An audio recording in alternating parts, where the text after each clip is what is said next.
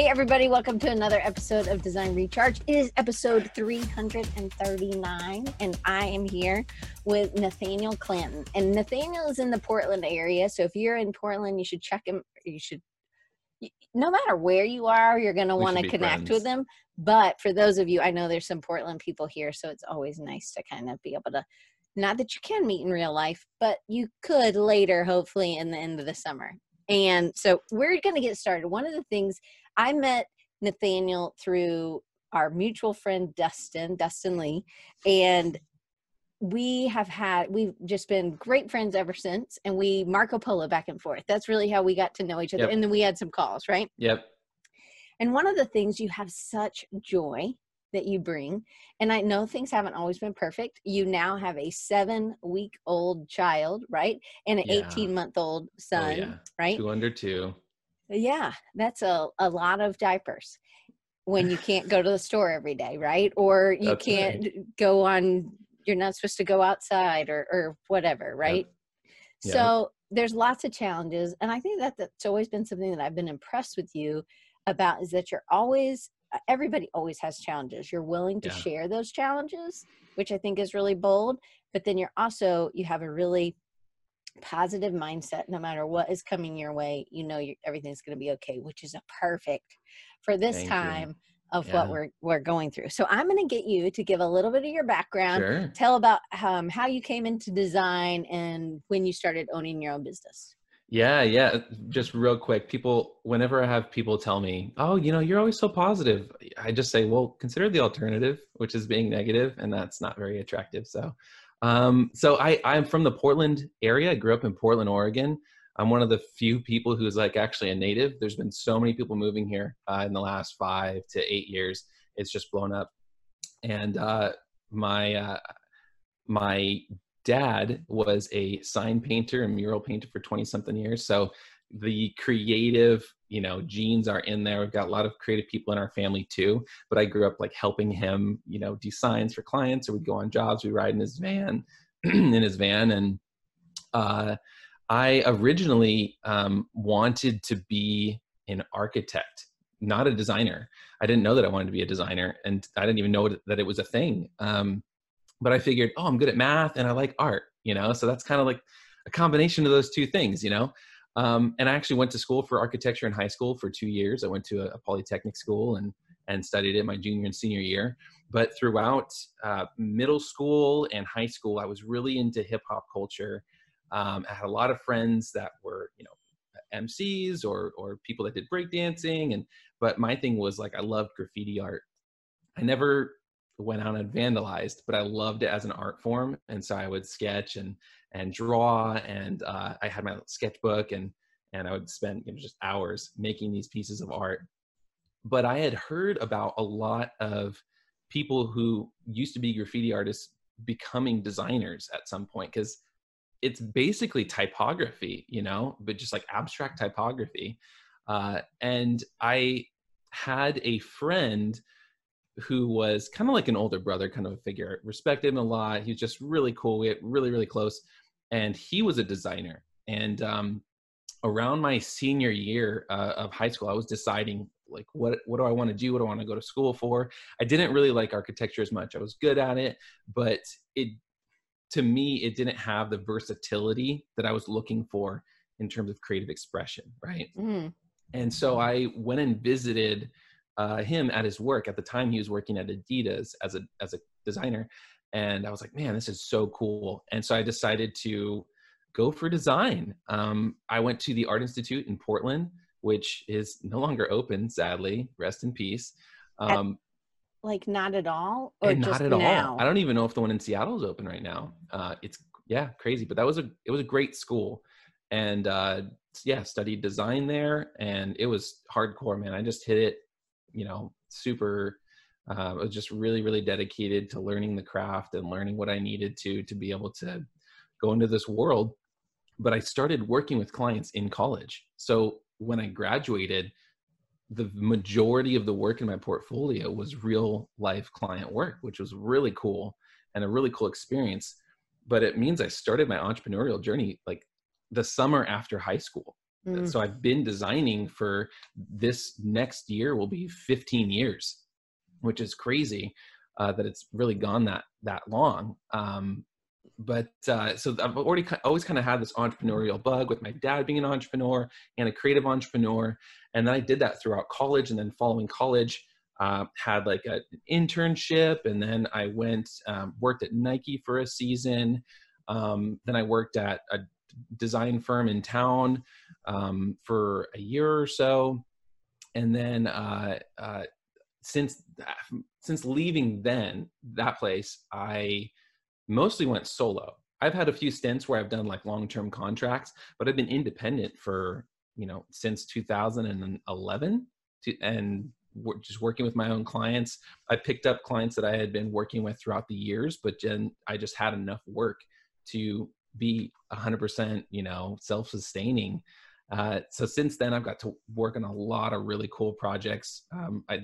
I think that it's really, I'm really fortunate. So I've got to do work with like Xbox and Microsoft and Nike and Adidas.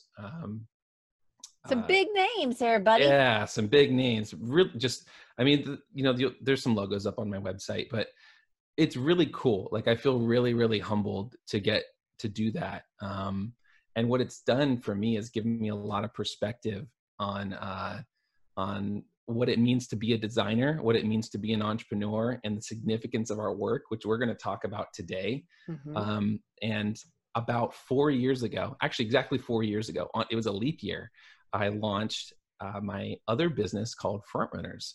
And Frontrunners is the combination of all the things that I'm passionate about that I never really had a name for what this thing was. I'm like, man, like there's probably a lot of people out there that could relate to this. You're a multi-passionate person and you feel like you have to pick one. But I didn't really want to pick just one because I love teaching. I love learning. I love creating. I love writing. I love all these different things. I love personal development and entrepreneurship. And I love sharing that with people. And so I hadn't really seen a picture of that that matched what I wanted to do. And I had to kind of create my own thing. So I brought all these things under this umbrella with this idea of Frontrunners, which is blazing your own trail into your own unique calling, your own unique passion. So I launched that, started out as just a blog, and has since grown into doing podcasts, doing workshops, doing online courses. For who? Books. So who is Frontrunners for? So if you were trying to, if some of these people want to know, should I click that? Like who do you write to? What kind of problems are you solving with Frontrunners? Yeah, so Frontrunners is really, in its essence, a place to encourage, equip, and empower creative entrepreneurs. And those people specifically, because I think that there's something unique about being an entrepreneur that develops you inside your soul, unlike almost anything else, except for maybe being a parent. Because, when you're an entrepreneur, your livelihood is connected to your ability to be creative and to manage your mindset and your mental health, and all these different facets of your life are connected to being an entrepreneur.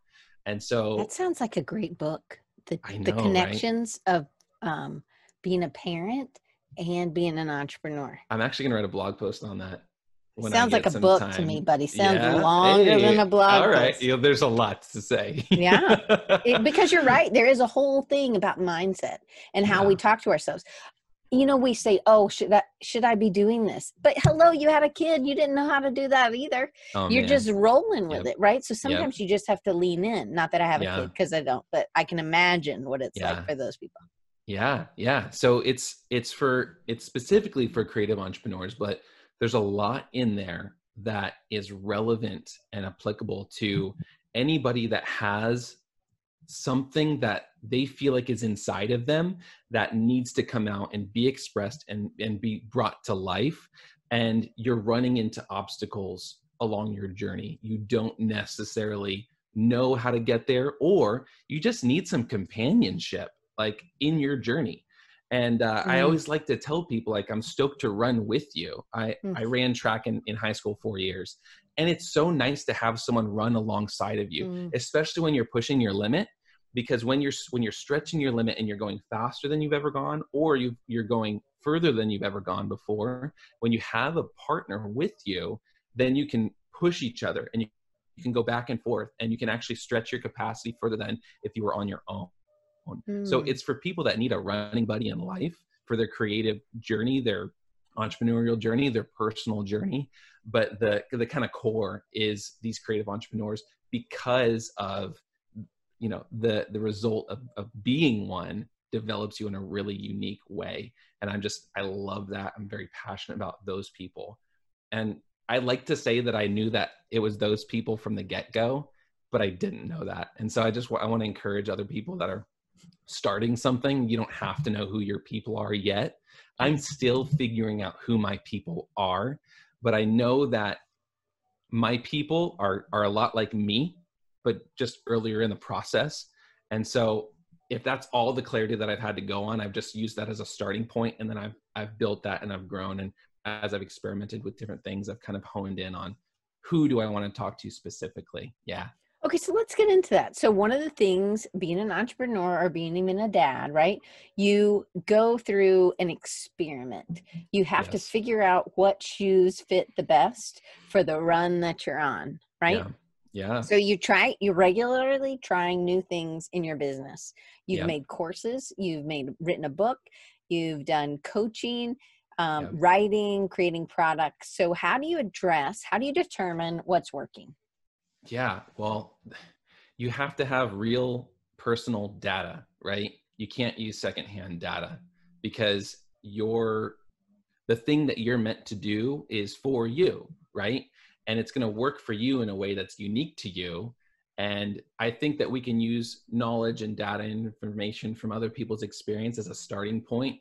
But ultimately, if what your goal is to build a life or a business that is fulfilling to you, you have to find out what your unique kind of recipe is, you know, to support that. So all of these different things, you know, I've tried all these different things in an attempt to get clarity, right? And if you kind of view it as that your future doesn't ride on these experiments, but these experiments allow you to adapt and adjust the course of your path to get more honed in on what you truly want, what you truly love, and what you don't want and what you don't love, right? So are you like regularly taking like a litmus test of like how you feel about certain things? Like when you finish a project, Right. do you say, you know what, this one really, I want to get more clients like this, or I do want to do more projects like this? Because is it just really based on feeling then, or is it like when you're doing different blog posts, do you track that success? And what is success for a blog post? Yeah, I'm a big numbers guy. I do love numbers, but it's a combination of the data and your gut. You know, I feel like it's not mutually exclusive, the emotional part and the head part of pursuing your passion in your business, right? So you have to take both of those things into account. So for me, part of it, like for a blog post, for example, I need to create from a place that is authentic to me, what I feel like needs to be said to the world. And a lot of times, almost all the time, I'm sharing things that I'm actively learning. And my hope is that if I'm going through this and I'm thinking about these things and this lesson helped me, then there is at least one other person out there that this is going to help. And it's not for everyone, but it is for someone. So I'm going to write it for that someone, right? And so it has to be authentic to me, to my journey. So I'm not just creating what I think people will need or want. I'm trusting that if this is something that was valuable to me, that there are other people like me out there. And if I'm putting it out there, then those people will eventually find it, right? So then do you track it some way if you're a numbers guy? So you put it out there, you make sure that it's authentic. So the feeling is there, right? So that you've checked off, did I do that? But then what does success for like a blog post look like to you? Yeah. So on the number side of things, it- I look at the statistics. I run my site off Squarespace. There's analytics. There's Google Analytics, so you can see what is resonating with people. Because something might resonate with you, but like just you, and then there might be something that is a lot more universal that a lot of people are going for. So I'll look at what are the most read posts on my site. A lot of times I'm surprised because I think that people want to learn, here's 20 tips on how to be a creative entrepreneur. And while that knowledge is valuable, some of the things that people are coming to the most is like how to keep going when you don't have the strength, or Mm. how to deal with people that rub you the wrong way, like things that are emotional or things that are heart level. And I think that it's different for everybody, but a lot of times that's why people are coming to me, is Mm. because I believe I write in a way that is encouraging. I love encouraging people. I love coming alongside somebody that maybe feels like they don't have what it takes, or they're dealing with doubts, or they're dealing with obstacles. And I want to share things that I'm currently failing at, things that I'm currently afraid of, but not stopping there, going beyond that to say, there is hope. There is a way to go beyond that. And I think that as entrepreneurs, we don't just need tips and tactics and strategies. We need encouragement. Right. So, But the thing is that you're relatable, right? It's not that you're just giving encouragement. no, Oh, good job on that. I've no, never played tennis, but good job, right? right. It's I'm there. I've been there. This is what it Yes. was like. So you're being vulnerable, Yeah. you're being relatable, and you're being encouraging. Yeah. Yeah. And the advice that you give and your encouragement or whatever, that can't be secondhand. It has to be firsthand. You have Mm. to share about things that you have walked through personally, and you have gone through personally, or you are currently going through. It's actually even better if you're sharing with stuff that you're currently going through. I heard someone, I believe it was Jasmine Star, talked about gold plating your grit, or it might be Mm. a gal named Brooke Castillo, gold plating your grit, which is where you wait till after you're through something and then talk about it, right? Because then you can see the lessons, and then you can see, oh, like I'm good now. Like I failed so big, but now look how successful I am in the face of it. But I think that is great. I love success stories and testimonials. It's so great.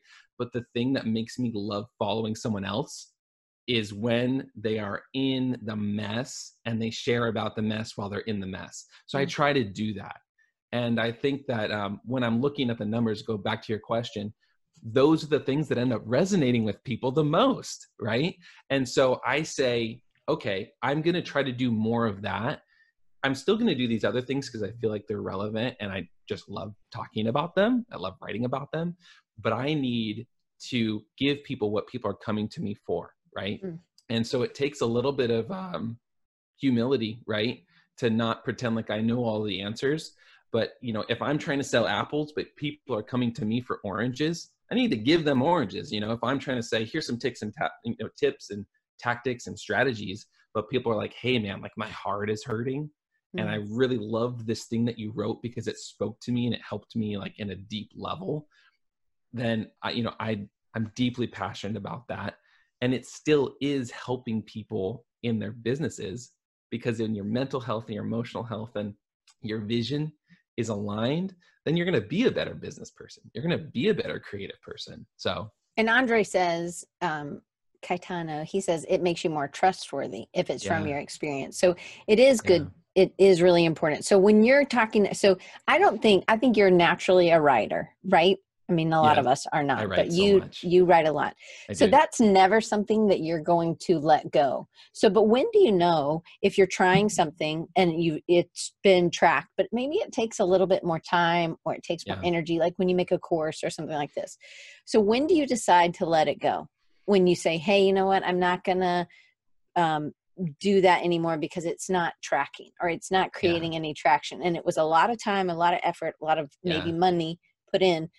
When do you decide to let it go? Yeah. That's a great question. I think that I like this little belief, which is do as much as you can with as little as you can for as long as you can. Hmm. And I think that at the heart of that is you're removing obstacles for yourself to actually bring things to life. So there are some things that will require a great deal of investment of time and energy, right? And money sometimes.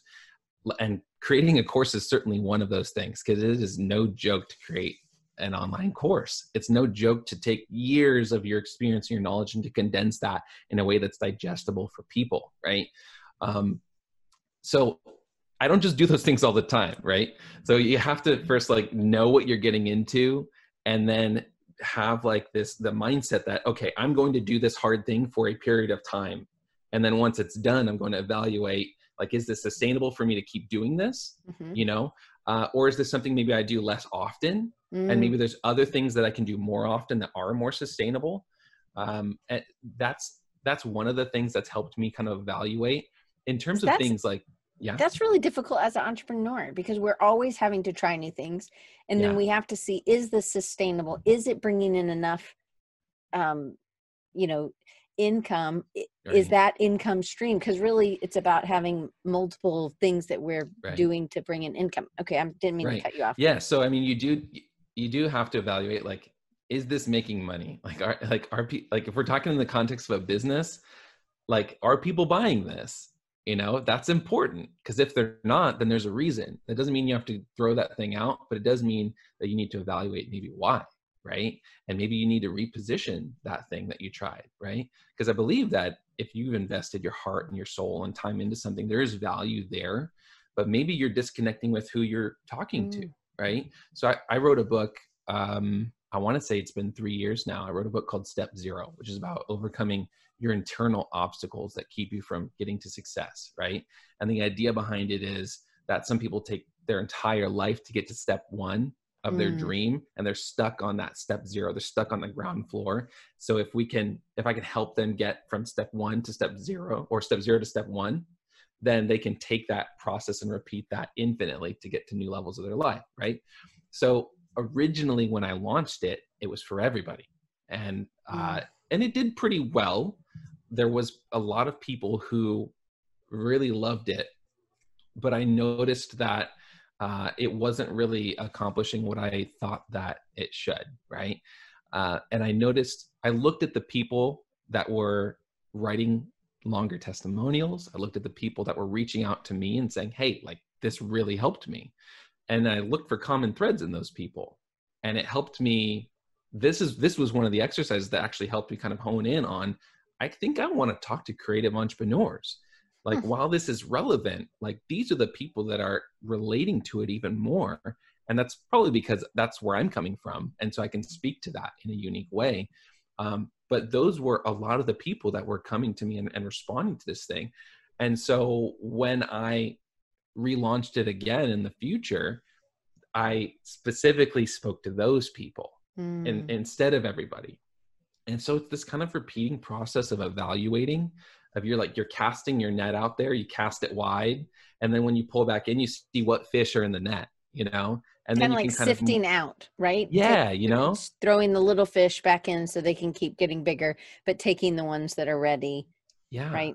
Yeah. Yeah. And what's really cool is when you do that testing and then evaluating and testing and evaluating, each time you do it, you get better at speaking to those people that you care the most about. And our buddy Dustin talks about that all the time. When he was on my podcast, I was asking him about the common traits of people who are successful. And he said, it's those people that aren't afraid to try and retry and retry and retry over and over, because you understand that that's part of the process. Whereas I think that a lot of the times we get hung up on the first time that we're doing something, and we put so much pressure and so much weight, right, on this first time that it stops us from doing it a lot of the time, and we don't even bring it to life, first and foremost. Or the second kind of problem we run into is we try it, and then we use that information as like the end all be all results of what this thing could possibly be. Whereas that was just like round one, right? That was like version 1.0. And maybe it's going to finally like break through on version 7.0, right? And so we have to have that mindset of that continual progress. So, but then it comes into the realm of the mindset, right? And the conversations that you're having with yourself. Because if not enough people are buying it, then the the thing you're saying to yourself, maybe not you, but thing I say to myself is, you're no good. Nobody Right. believes you. Why would they buy this? Or why would they, right? Yeah. Yeah. But that it's just that you haven't talked to the right fish, right? Yes. You Yeah. just, but you got to keep putting yourself Yeah. out there. And I think it's kind of like, I don't know, if you really want to ride a bike, you don't just get up and go like, I'm going to the Tour de France or whatever, right? France, I'm sure is how they say it, but I'm going to call it in my Alabama accent, France. So nobody does that, right? But we go and we fall and we get back up and we fall. But Yeah. what we wanted as a kid was to be able to play with our friends on their Right. bikes, right? Right. And Right. really it was that you wanted to go to Jennifer's house, or you wanted to go, like Yeah. you wanted to get somewhere, and this was a tool for it. But it was also fun to race, and that's what business is too. But I Yes. think in my head, I have gotten, when I've released things, it gets real raw, real Yeah. quick, right? Yeah. Oh, So yeah. I love that you have the gut check, like, am I Mm-hmm. doing the right thing? Mm-hmm. Even if it's hard, even Mm-hmm. if I don't reach the right fish, am I going to stop? So somebody told me about podcasting. They said, you need to make a 5-year commitment. And this was Mm-hmm. right in the beginning for me. And so to me, this, I'm glad I'm the godmother. Good job, Dustin. I'm absolutely happy to take them on.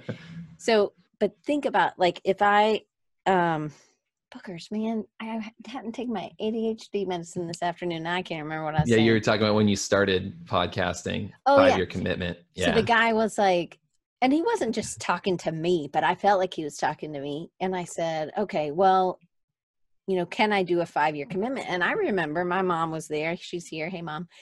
It was me, and I'm not going to say which aunt and uncle, but we were at a restaurant in Livonia with this aunt and uncle. And the aunt said, why are you doing that? Who's making you do this? And I'm like, making me? What do you mean make? And it's kind of like, Amy Lyons, I think, probably has been here the most times. Like, she gets the winner award for the most attended design recharges. I could go back and see when she signed up, and I think it was 2013 or maybe 2012, is that she signed Wow. up on my list. And so that's a lot of, OG. me and Amy have been together a long time. And, to be Yeah. honest, a lot of people in here I know you because Yeah. we've talked, and I feel like I have a relationship. Now, when you're just listening, I don't know, you have to email me or something so that I know that you're listening. I so appreciate it. But, it was never about numbers to me. But Yeah. had I come and no one showed up, it would have been crushing, So Yeah. Amy, you have no idea how much you just showing up made a difference to me to be able to Yeah. keep going, right? So sometimes there are numbers, but I never went back and did numbers. I know Dustin and I have talked about this too, but I still don't even know how many people download the podcast per week. Like, I think I should probably care about that, but I just don't. Yeah. Because to me, it's y'all that showed up Yeah. today. And I'm here for y'all. Even, there's 18 people. Like, I'm here for those 18 people live today. My mom always asks me at the end, she's like, well, how many people showed up? And sometimes there's been 70 people. There's, it just, you never know. But I know that there are other people that download it. And sometimes I need that extra encouragement. But Yeah. for you, did you have to make, I think with the entrepreneurship you have to make a commitment to the business for a certain number of years, right? Yeah. Yeah. I think that at the heart of all of that, even deeper than making a commitment, is where does our identity lie, right? Because we only get devastated by these experiments and by these, forays into something new when our identity is tied to that thing, which is really hard. It's really hard to not do that because you invest so much into it, right? And so you're spending, dozens, maybe even hundreds of hours creating something. And you're putting in your experiences and your emotions and all these things. And so you've put all this stuff in, but it's kind of like that old adage, like, kill your darlings, right? You have to be willing to sacrifice like the single thing in at the expense of like the entire vision, right? Your whole vision is the more important thing. Why did you start this thing in the first place? And what does that do for you as a person? So I experience those anxieties every single time I try something new. And I think that's a really good thing, because I think that for the most part, we avoid those feelings like the plague as much as we can our entire lives. But that doesn't develop the strength that we need to accomplish the kind of dreams that a lot of us have, right? That's that So muscle we need to stretch, right? That yes, that yes. uncomfort when you're there, think about what it is and then lean in. Yes, and we have to do that over and over. And I think that, yeah, when we have that mindset of where does my identity lie, it gives us the strength to be able to overcome comparison or having unmet expectations, right? So one example is when I wrote my book, my definition of success, which I think it's important that we set that in advance before we cross like a finish line or whatever. My definition of success for it was that I finished it, because it was more important that I did that for myself, to say I am an author because I wrote a book, not because someone else told me that I'm an author, not because it got any level of acknowledgement or it sold a certain amount of copies. For me, that's what it meant for me. And I set that in advance. So when I finished it and I launched it, I was like, dude, anything else beyond this is icing on the cake, right? And setting those kinds of healthy expectations and healthy goals is really good. I think that once we kind of start to establish mastery, then there's different like levels, right? Like once you're like, okay, I've done live webinars 150 times. Now I'm going to start to think about how can I like maximize this, you know? But at the same time, I like you said, default to, we have to have grace on ourselves in that process. And we have to come back to the heart of what we're doing and be able to distinguish between, you know, am I focusing on the heart of what I'm doing, or just like a part of what I'm doing, just a facet of what I'm doing? Am I losing my mind over, you know, these stats? Am I losing my mind over, this has to be the best podcast in the world, this has to be the best online course in the world, the best book, or, you know, the best workshop in the world? Like that's where you lose your vision, and you're thinking about the branches, you're thinking about all these things that like are meant to support your vision. But we have to focus on the heart of the vision. Like, why did I do this in the first place? Okay, so I love this. I love this. Okay, so I have, I mean, if you people have ever listened to it on whatever, on YouTube even, On the or internet. on pod, wherever you get your podcast, don't really edit. And for many years, I didn't edit anything. It just went from here, bloop, I just put it straight up. So it was never about making it perfect, because I just felt the content was really good. But then I also realized that so many of my friends had these super polished, right? And it made it so it had to do with value. And I was like, okay, well, I don't want to be devalued. And I'm going to go back to what Laura Beauparlant said a couple weeks ago. There's her little book that you can't read because it's too bright. But she talked about this cake decorator, and the cake decorator kept getting these calls. Hey, well, can you make a cake for us? And we got $30. And her lowest price was $400. So her value wasn't being represented. And so I felt, okay, well, I needed to get a better mic, and I hired somebody now, and he does my editing. It's still not like all the ums aren't gone or whatever. But I feel like I'm trying to be a little bit better, because I think that perfection is the biggest stealer of helping other people. Because if you have to make it to be perfect, oh, I've got to edit it, I've got to do this, it is what is failure to launch, right? But it is the steal. It is what steals. If you love helping people, the quicker you can get your thing out there, even if it's not perfect. And I think Dustin he did a beta for the passive income for designers, and even with a product, right? They might produce a product, and then they revise it and refine it, and then do an update, instead of just waiting till it's absolutely perfect. It is. So Paul says perfection depends on the intended target. Yes. And perfect is to me could have helped. So I think about this with Dustin. If he was holding in, oh, sorry about the fuzziness. If he was holding, I need to be still. It's really difficult for me. if he was holding in, it's got to be perfect. It's got to be perfect. With those people, I know Amy took the course. If Amy needed it right now. Amy Yeah. needed to get passive income right then when he launched it. So if he waited another year and a half, he was holding back income that he could have helped Amy generate for Amy. And I just think that it's powerful when you think that your perfectionism is holding somebody else back from doing what you're trying to get them to do. And so I think that I love, so I want you to dig in a little bit more about what the heart is. So what is the difference between the gut and the heart? Yeah. So you're reminding me of a quote that a friend told me once, that someone is always waiting on the other side of your obedience. And I feel like there's a level of accountability that we have when we have a vision or a dream or a passion inside of us. It is meant to be for more people than just us, right? That's why we call it a gift. It's a gift to us to enrich our lives and fulfill us, but it's also a gift to other people, right? So you probably feel this way. I feel a certain level of responsibility that if there's something that I've been given or some kind of level of understanding or knowledge or whatever, that I want to share that with somebody else, right? And perfection, you're right, can really steal that. And another quote, I believe this is also by a gal named Brooke Castillo, said, "B minus work can change the world." Yeah.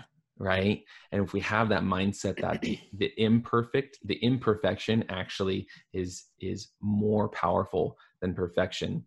Perfection is not relatable, but imperfection is. But we feel like we need to be perfect in order to be credible, right? But really it's our authenticity that makes us credible, not perfection. Perfection actually creates too big of a gap between us and the people that we want to reach, right? And so, like if we're sharing about the mountaintops, right? We're sharing, here's how great I am. Here's all the, the wins that I've had. But the people that we want to reach are down here in the valley. Imagine how big of a jump that is for them to try to connect with you. It's too big, right? And so when we think that we have to be perfect, we have to be, I don't know, I think about credibility a lot, right? My whole job as a designer is to make brands look amazing and perfect and polished and dialed in. So when I think about myself, I like default to that, right? And I think perfectionism can be that for us. It can be a mask, right? But it ends up being a mask between us and the people that we want to reach most. And we're like, how come I can't connect with them? But we have to bring that authenticity in. So this, I think, connects to what we're talking about, which is the heart. We have to know our why, right? Like Simon Sinek talked about, start with why, start with the reason why you're doing it. And I think we also have to continue to come back to the reason why we're doing it. At the beginning of last year, I felt like, if I don't gain any more subscribers this whole year, I want to focus on taking care of the subscribers that I currently have. And that is going to be my goal for this year. And then at the beginning of this year, I looked back on last year and I said, you know what, last year, I focused a lot on the business side of Frontrunners. But this year, I want to focus more on the human side of it. I want to focus more on the people, right? And I did a lot of different experiments, a lot of different things. Like I made a huge online course. I did lots of blog posts. I launched a podcast, did all these different things, which are branches. There's a reason why I did those things, but it's to support this heart of encouraging, equipping, and empowering people. And there's even some things that I stripped away and I took away because I felt like it was creating too many steps for me. And it was making me not feel motivated and just making me not love what I was doing. And I think that if we're an entrepreneur, we start a business, it's because we love it, right? So if we ever get to a point where we stop loving it, we need to go, okay, hit the brakes. Let's look at the dashboard. What lights are flashing right now that I haven't been taking care of? And for me, I felt like I was kind of getting lost in tactics and strategies. I was over analyzing and I was trying to lay out a perfect plan for how to do certain things. And I had expectations on my business. For me, one of them, just to be totally real, was I need to make a certain amount through Frontrunners that is sustainable and passive income before my baby gets here so that I can provide my family with a certain life. And I actually felt that way with our first kid too. And I felt like a total failure when our son was born, because I was I achieve freedom for us, and I didn't make it. But then for this second time, I came to the realization, like, like the things I care most about providing to my family, I can already give them right now, because they're not money and it's not like material things. It's me being a great dad. It's me being a great husband, being present, like these intangible things. And so by that measure, I'm already being successful. By that measure, I'm already checking that box on my number one priority. And so I had to kind of evaluate, why am I doing front runners? And that process allowed me to take the pressure off of front runners, to say, this doesn't have to be, this huge thing within a certain window of time. I was like squeezing my dreams, squeezing my passion, saying, you have to accomplish this in this period of time. Otherwise, something really bad's going to happen, or I'm not being successful. But when I lifted that off and I said, you know what? Like, I started this because I loved hearing people's stories. I loved telling stories. I loved shortening the learning curve for people. I loved hearing, getting emails, people saying, this really helped me through depression. Or like when we were on a phone call earlier last week, I told you one of my dad's close friends, he's been friends with him for like 30 years, was literally dealing with suicide like this last week. And he messaged my dad this last weekend, and he told him that somehow or other he stumbled upon my site, and he just read like 8 or 9 blog posts, and it like brought him to tears. And he said it really, really helped him.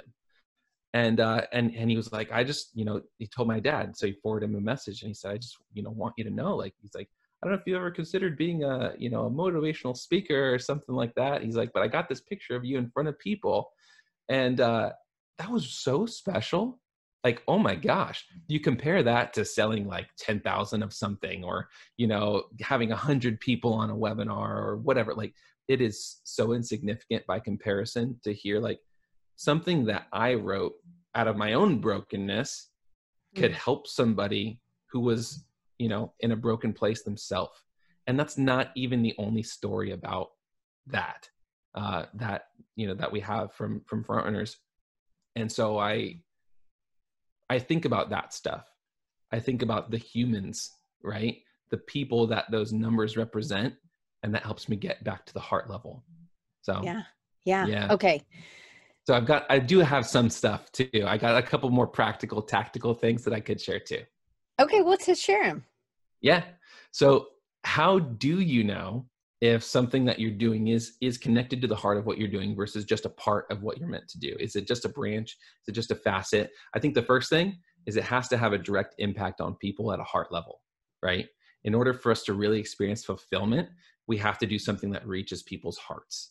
It's not enough to do something well, I believe. At least not for me.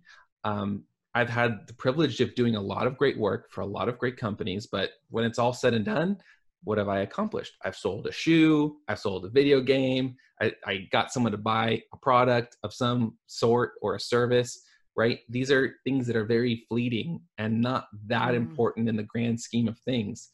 And I had this understanding like a long time ago, said, man, rather than, as cool as it is to have, companies or whatever on my resume, experience on my design resume, on my business resume, by the end of my life, that does not matter. I want to have people's names on my life resume as, people that I've impacted. And that was a huge perspective shift for me. So I think that what we do has to have a direct impact on people at a heart level. That's one way that we know that what we're doing is connected to the heart of our business or the heart of our passion. And so we have to be concerned about the people and not the purchase, right? Okay. So the next thing is I believe that our work should be something that is fun, right? That is like a really essential thing. But I think in our culture of like hustling, we think that we have to just like forego fun and just suffer. But that's not sustainable. Like suffering is not sustainable, but fun is, right? John Acuff talks about this in his book, Finish. Like in order to finish a goal, one of the things that you can do is make your goal fun. I think that we should enjoy doing this thing that we're pursuing, whether or not it pays us. And in the beginning, it won't pay you. That's why, right? When you're starting something out, if you're starting a podcast, if you're writing a book, if you're launching a design agency or whatever you're trying to pursue, you're not going to make money in the beginning, right? And so what's going to sustain you? What's going to motivate you to show up, right? You have to love it. You have to enjoy it, okay? Especially when you have, the level of investment it takes to get successful. It will end up eventually compounding, right? All that you're investing when you're consistent over time. But in order to put in that level of commitment, you have to enjoy it, So the next thing that I think is going to help us to connect with the heart of what we're doing and take something we're pursuing and compare it to, is this just a facet of what I'm meant to do? Is this a supporting character, or is this the main plot of my story? Is it should be true to who you are. I believe that we will be able to function at our highest capacity when the work we're doing is congruent with who we are as a person, right? There's a lot of things out there that work for a lot of different people that will not work for you. There are things that will work for you that will not work for other people, right? And I think that we have to understand that what we have to offer is not for everyone, but it is for someone. Our work has to be true to us. And so when we get lost, when we start to cater to who we think we need to speak to, right? We get lost when we try to do what we think is expected of us, right? Versus understanding that if I am myself, that there are other people out there like me. That's right. So I'm going to speak to those people, and those people are going to hear my voice, even if nobody else does. Most of the times that I felt frustrated in my business or with something that I'm working on has been when I was trying to kind of force it, right? It's when I've been doing something I felt like I was supposed to do. Oh, I'm supposed to do this kind of email marketing. I'm supposed to write my copy in this specific way, to hook. I'm supposed to present myself in this certain way in order to be credible. And that has led to frustration because I didn't feel like it was true to me, right? And so I think that it's important for us to express ourselves in that way. Even though like emulating people is great, use it as a starting point. We kind of got to try it out and see if it's really a good fit for you. Kind of like trying, it's appetizers, you got to try it and see. I mean, you were a runner in high school, but you might have tried football or soccer or basketball, and you might have been like, nope, I don't really like it. You tried it for one season or whatever. So I know that this is something I deal with. And I think maybe this is something a lot of people deal with, just feeling fractured. So either you have your day job and then you have this side hustle, or you have your business, but then you have this other product that you do. And so your time is split. And I think of this as like a fracturing, right? So owning a business for me, I have a design business, but then I also have a business that really focuses on creative entrepreneurs also, right? And I do feel fractured in where I spend my time. And one, do you ever feel like that? And then yes or no? I'm smiling because it's like every day of my life. Yes. Okay. And then you add kids on top of that, and right, there's another fracture in. So it can become very, but it's like when you feel like you are meant to do something, you have to keep pushing forward. So then when, I guess this for me is, I still practice design. I still have lots of clients. And I think for me to be able to reach creative entrepreneurs, I also need to be dealing with clients and seeing what that is. For me as a teacher, it's really important that I'm practicing design. This is a belief I have. So when does it switch from, or is the goal 50-50 front runners and 50-50 doing design work for clients? Or is there some point where the majority of your work is going to be front runners and then you just pick certain clients, or you let clients go? Well, the easiest answer is in the long run, I would love to do front runners like 80, 90% of the time and design, less, just because that work is much more fulfilling. I've done design for a really long time. Um, the more in-depth answer is, I think that balance is an illusion, right? There's a book out there called, I believe it's The One Thing, and they talk about the illusion of balance. They use the analogy of like a ballerina. When a ballerina is standing on point, they're actually constantly adjusting, right, their balance. And that's what balance is like for us, like 50-50 balance and compartmentalizing.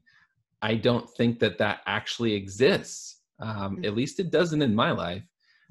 It's a constant adjustment, right, on a daily basis of evaluating what's important. And it comes down to priorities, right? And that makes your decisions really easy. I think that this is a great time in our world right now, because we're thinking about priorities, right? There's a lot of things out there that seemed like they were high priorities that are not priorities. And I think that we can probably list on, I think we can list on our hand the things that are actually a real like priority for us in life. And when you know what those things are, like your core values or whatever, then it makes decision-making a lot simpler, right? So to answer your question about how I balance my businesses, right now, like my daily schedule looks like soup. Like it's just crazy. It's all over the place. Like most of my work currently, when I get it done, I have a newborn baby strapped to my chest and I'm standing at our kitchen counter next to the dog bed, because then I can have enough room to bounce and keep the baby asleep. And I'll do that for, sometimes it's 30 minutes, sometimes it's 2.5 hours, depending on how long she sleeps and whether, my wife is getting overwhelmed by our 18-month-old. And I'm a very, very structured person. I love daily structure. I love like setting time frames for work and productivity. Like I am all throwing that out the window now. Boom, just like throw a bomb on it, right? So it's really challenged me in that sense of like, how do I prioritize? How do I manage my mental game? And for me, my number one priority is my family. And so for me, my families, I don't ever view them as an obstacle for my goal. I view them as the reason for my goals, right? So it makes that decision-making easier when it comes to work. How do I fit my work around that stuff? In this season of life, they get the best of me. They get the first of me, right? And I believe that when I honor them, that the work that I'm doing is going to be honored too. And so it does mean I have to pull up late nights a lot of the time. Sometimes I'll pull all-nighters. Sometimes I'll just like, I've had days where I only was able to clock like an hour of work. And that, to like the productivity obsessed person in me, is just, it's painful. You know what I mean? A little bit of yourself. It's like, oh my gosh, I'm just crying about all the things I could have gotten done. But, you look at what you spent the time on instead. So how I allocate like my time with front runners, it's kind of on pause right now, actually. Not really, but in terms of where I'm investing myself, right? And I had a conversation with my wife back in January or February of this year. I was so stressed out because I felt really guilty. I was like, I am trying to give what I need to do to build this design business, because this is our foundation. This is our bread and butter right now. But I also feel like I am not able to give front runners what it needs to be in order to bloom into what I see it. Like I have the vision for it, but I can't give that. I was so frustrated and I felt really torn and I felt guilty, that I wasn't able to do that.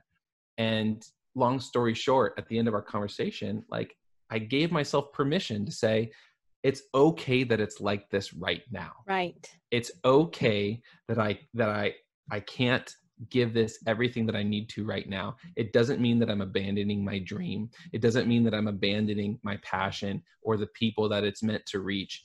It's the only person that feels that way is me. And I had a conversation with a friend about that, who's deeply passionate about music. And right now he has to focus on working a job to take care of his wife and his kid.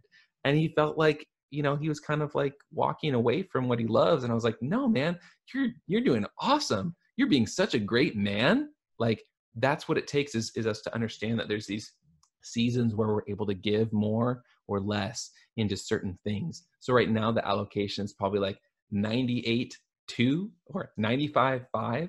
But I think in the future, then it'll shift more, and I'll be able to have more time to, create podcasts and write, write more and publish more. And, I had intention to like launch another book this year, but, you have to be adaptable, and that's what makes us good entrepreneurs. Mm, Right. that's right. But we take that same skill that's made us good as a business person, you apply that to your dream. So one thing Finn says, I'm so glad you're here, Finn. It's good to see you, my friend Finn. She said, doing what we're expected to. Man, that expected E, Yeah. right? Yikes. Yeah. What we assume we have to, and what we're often pressured to do, the more connected we are to our own individuality and and our source, the better we're able to stay in our path and do what's best for us.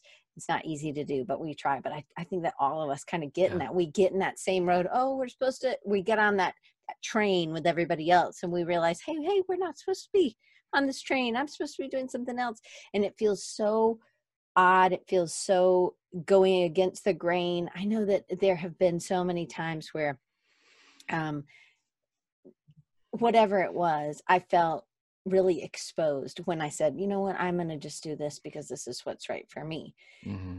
And when I did that, it Dustin's helped me so much in this, but he's like, oh, you just need to be you, Diane, or you need to bring your personality in there. And it can be really like, oh, but what if people don't like it? Right. But it's really about refining. It's about getting the cotton seeds out of the cotton. Nobody wants to wear a shirt with these big old honking seeds in it. Right. So what we do is we take out, but it takes time to take out that seed. And I love what you said. I love how she started with the word expect, right? That we're expected to do. And it's what we see, what we think we're expected to do. But sometimes we have to be like, you know what?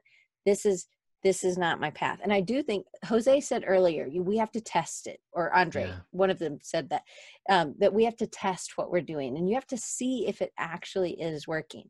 Well, this just goes to show that usually when Nathanael and I talk, it's like 2 hours. So people, I'm not going to keep you for 2 hours. We'll just have to do a part 2. We already talked about that this would be that. But I think it's when you feel uncomfortable and like you're being exposed is when you need to lean in, because there may be people who, I always think about it, people on a fence. If somebody's riding that fence, I don't know if they're on my team or if they're on the other team.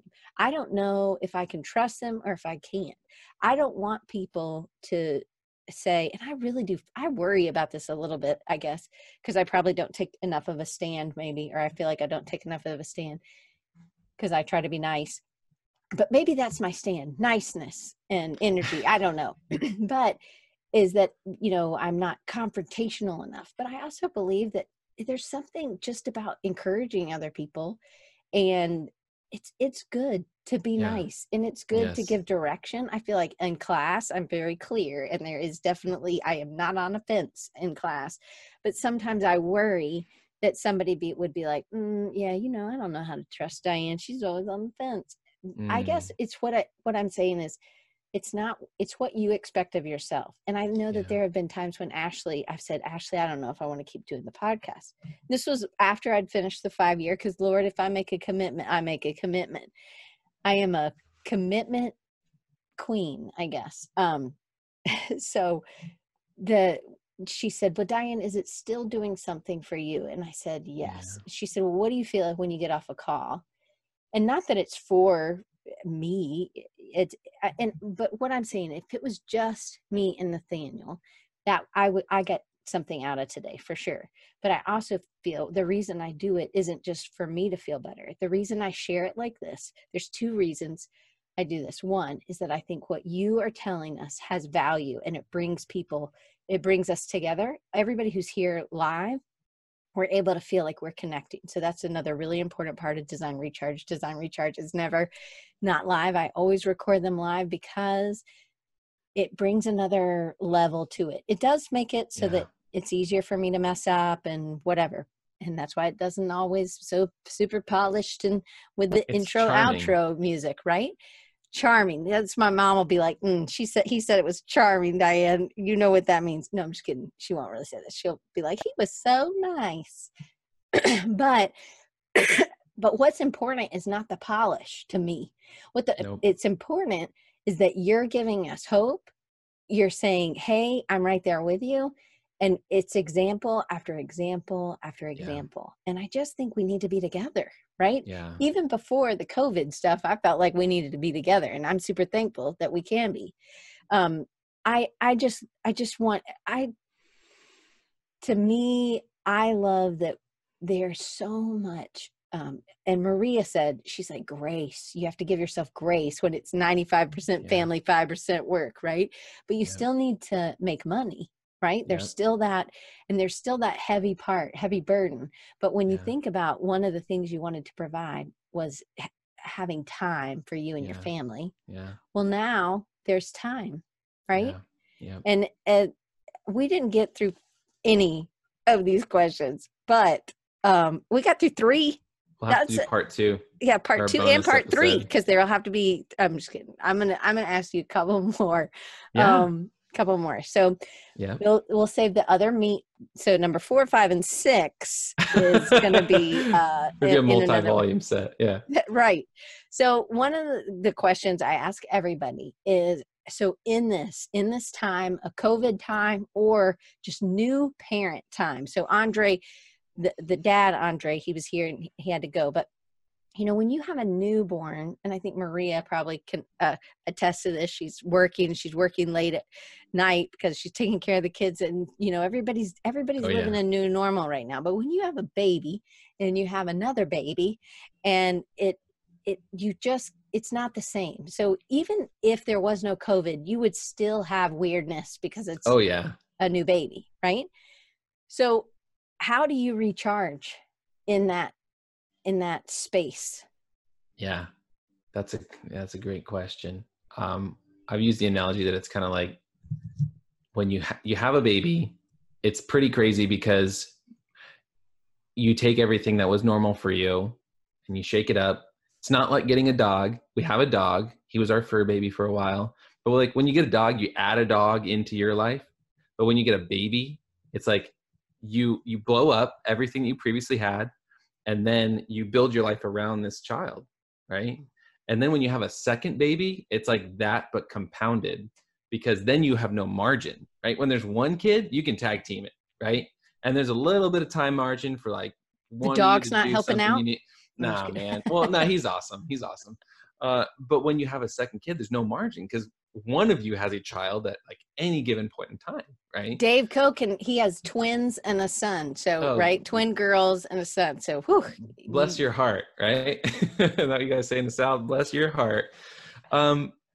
So how do I recharge? Mm-hmm. It happens because that's really hard. It's different than it used to, right? So I used to love taking 2 hours in the morning, an hour and a half, journaling and like getting really introspective. So it's just different. It shifts. So now what I do in the morning, this is one thing that really recharges me. I go on a walk with the dog, which number 1 needs to get done anyways. And number 2, my son wakes up really early. So I take him on the walk too in a stroller. And so I have to stack things, right? And on that walk, I will, I'll say my prayers in the morning. I'll do affirmations. I'll just like breathe fresh air. I'll be, thankful and grateful. Sometimes I'll like do Marco Polos, or I'll send encouraging messages to people, or I'll use that time to listen to like a podcast or a book. To me, that's my me time, even though I'm like stacking it up. Right. So you kind of have to do that when you don't really have those big margins of time. And this is kind of a concept from Atomic Habits by James Clear. Such an amazing book. Oh my gosh, read that book. Amazing. He calls it habit stacking, right? That if you're trying to you're trying to do a new habit, you're trying to add something in that you don't normally have time for, you combine it with something that you already do consistently. So every single day, I know the dog needs to go out, right? Every single day, my son is awake early in the morning. So I'm stacking those 2 things and I'm adding on the things that fill me up in that same time. So that's one example. And then another example is like, little tiny moments of connection right? Mm. Me and my wife, like, we're lucky if we get to like hug each other without a baby in our hands by like 8 p.m., or a lot of times, even though we're in the same house, we'll be like, hi, So like stopping, even if it's a couple seconds, right? Or stopping and taking a couple breaths, and doing at least one little thing that's for me, it definitely recharges me for sure. All right. So, what would be your takeaways? Is it that it's about people, not the purchase? I wrote them down so I wouldn't forget. That's good. Is it Yeah. about fun, finding fun, even when it might be something that we're suffering through? I always think I don't Yeah. like to unload the dishwasher. Clearly, John does not like to unload the dishwasher because he clearly never does it.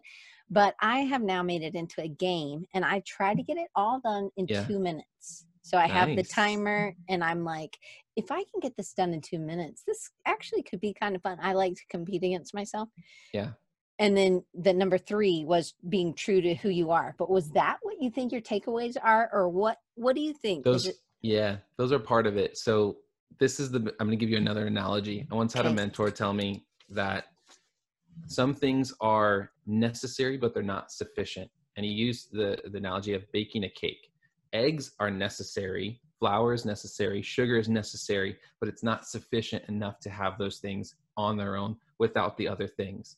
So all of these things are necessary, but it's the combination and application of all these concepts that really helps us to hone in on what we love, right?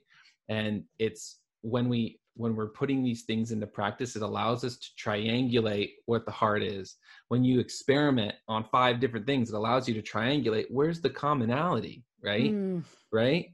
If you try an online course, maybe the thing that you get out of that is that you love talking more than actually making the course. So maybe a podcast is better for you, right?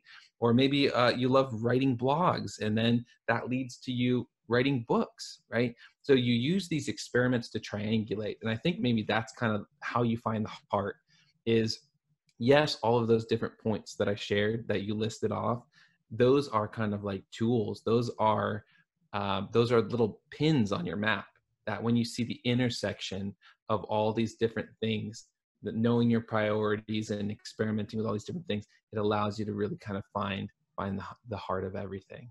But it's also really having time to reflect, not just Yeah. blazing through, Right. right? You have to come back and take a breath and chew Yes. your food, right? Yes.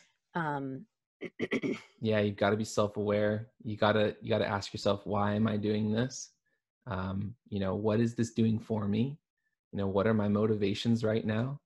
A lot of the times I'll like to challenge myself, say, am I being more motivated to do this by fear or by insecurity or by trying to prove myself? Am I more motivated by those things than I am by the passion that originally sparked it? That's a good kind of gut check for me. I love that. Yeah. I love that you're not only just testing your gut. I actually think that's really important. You're testing, how does this feel long term? You are checking some numbers, but Mm-hmm. what's important to you, you decide, if numbers was important, Yep.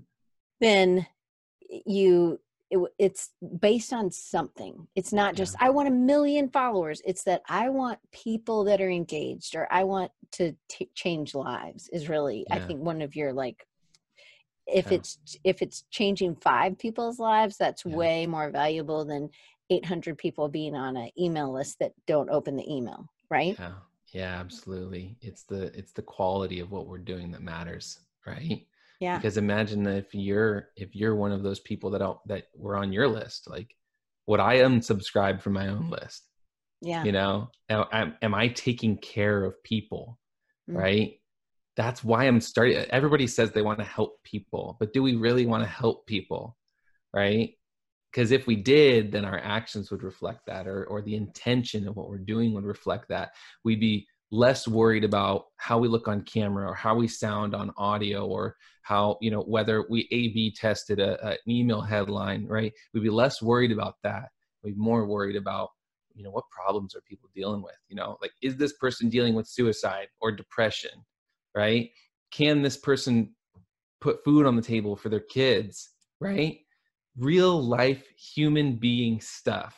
I think if we think about that and we view people as the human beings that they are, with feelings and emotions and fears and dreams and hopes, then that will inform what we do, and that can help us really do what we do in a way that's meaningful. I love that.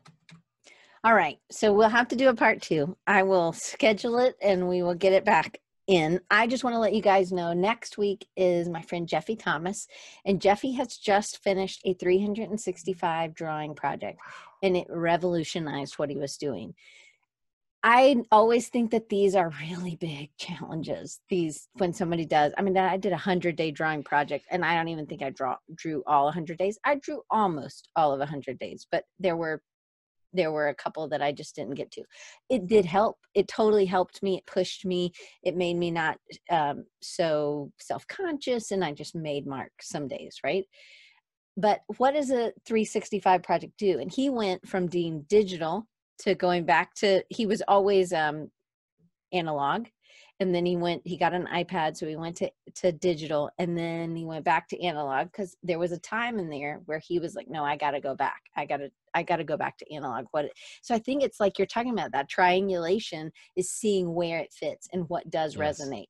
And I just think that it's really a neat, that we need to test ourselves. But I think it's that we need to have that bird's eye view sometimes and come back and not just see if it was successful, did it make money, did people like it, whatever, but what did it do for us, and how is that changing? And it really is about the relationships that we're making. And I think even when you're doing a 365 project, you are making relationships online with other people.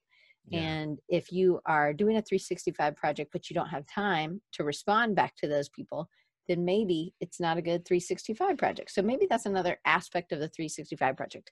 I've got questions for Jeffy. I hope you guys will be here next week to do it. But I want to make sure that you guys know how. I know I put it in the very beginning. It will be underneath if you're watching on YouTube or you're listening on wherever you get your podcast. It's in the description if you can't remember how to spell some of these things, but I'm going to put them in there. So Nathanael spells his name NathanAel, Clanton, Clanton.com. It's all one word. Yep. And then you can follow him on Instagram and on Instagram as at Front Runners with an S Life. Yep. Okay. And at Nathanael, just like I told you to spell it, but with a dot in between Nathanael and Clanton. And then you can also go to Front Runners Life, and you can sign up for his podcast. Sign up for the newsletter. You're going to get lots of things. If you want to get his book, Step Zero, it is also there. There's lots of other yummy goodies in that as well. So frontrunners.life and nathanaelclanton.com. Yep. Awesome. Yeah, that's where it all lives. And I'll continue to bring new things out in the future. I would love for you guys to subscribe to the podcast. There's lots of amazing stories of people who are just like you. That's really what it's focused on. We talk about real life stuff, no sugarcoating stuff. There's lots of really practical, but also heart things in there. I think you guys will love it. And for the subscribe, if you want to just jump right to subscribing, just frontrunners.life/subscribe, and that'll get you there in a hot second. Awesome. Thank you so much, Diane. Thank you so much. And just thank you for being joyful. Thank you for being positive. He really is like this, like for real. This is how he is. This isn't like a fake smile he's plastered on. He is very joyful, and things are not always perfect. And so I think that that's a really good example of the daily decision. For sure. Anyway, I appreciate you being vulnerable, and I appreciate you sharing. And I really like just the going back and seeing what is connecting all the things that I'm experimenting with, and seeing how it's working, and seeing what is working. So I appreciate you. I thank you. And guys, we will see you next week.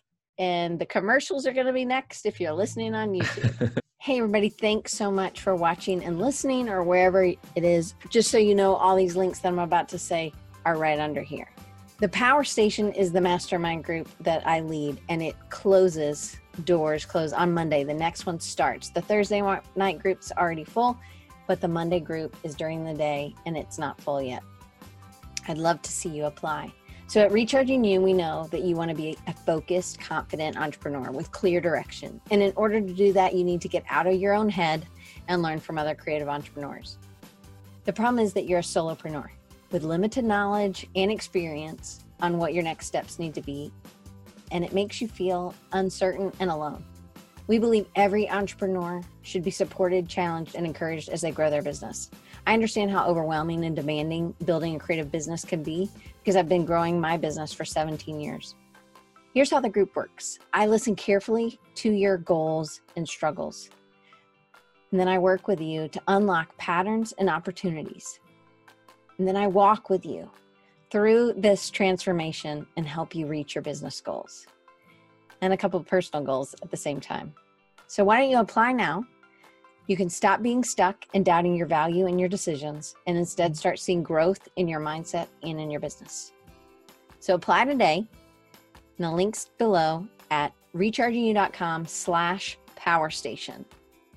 It's a small group mastermind that meets on Mondays at 11 a.m. Eastern, 8 a.m. Pacific. I hope you join us. And I'll see you next week with my friend Jeffy Thomas. And I hope you apply. See y'all next week.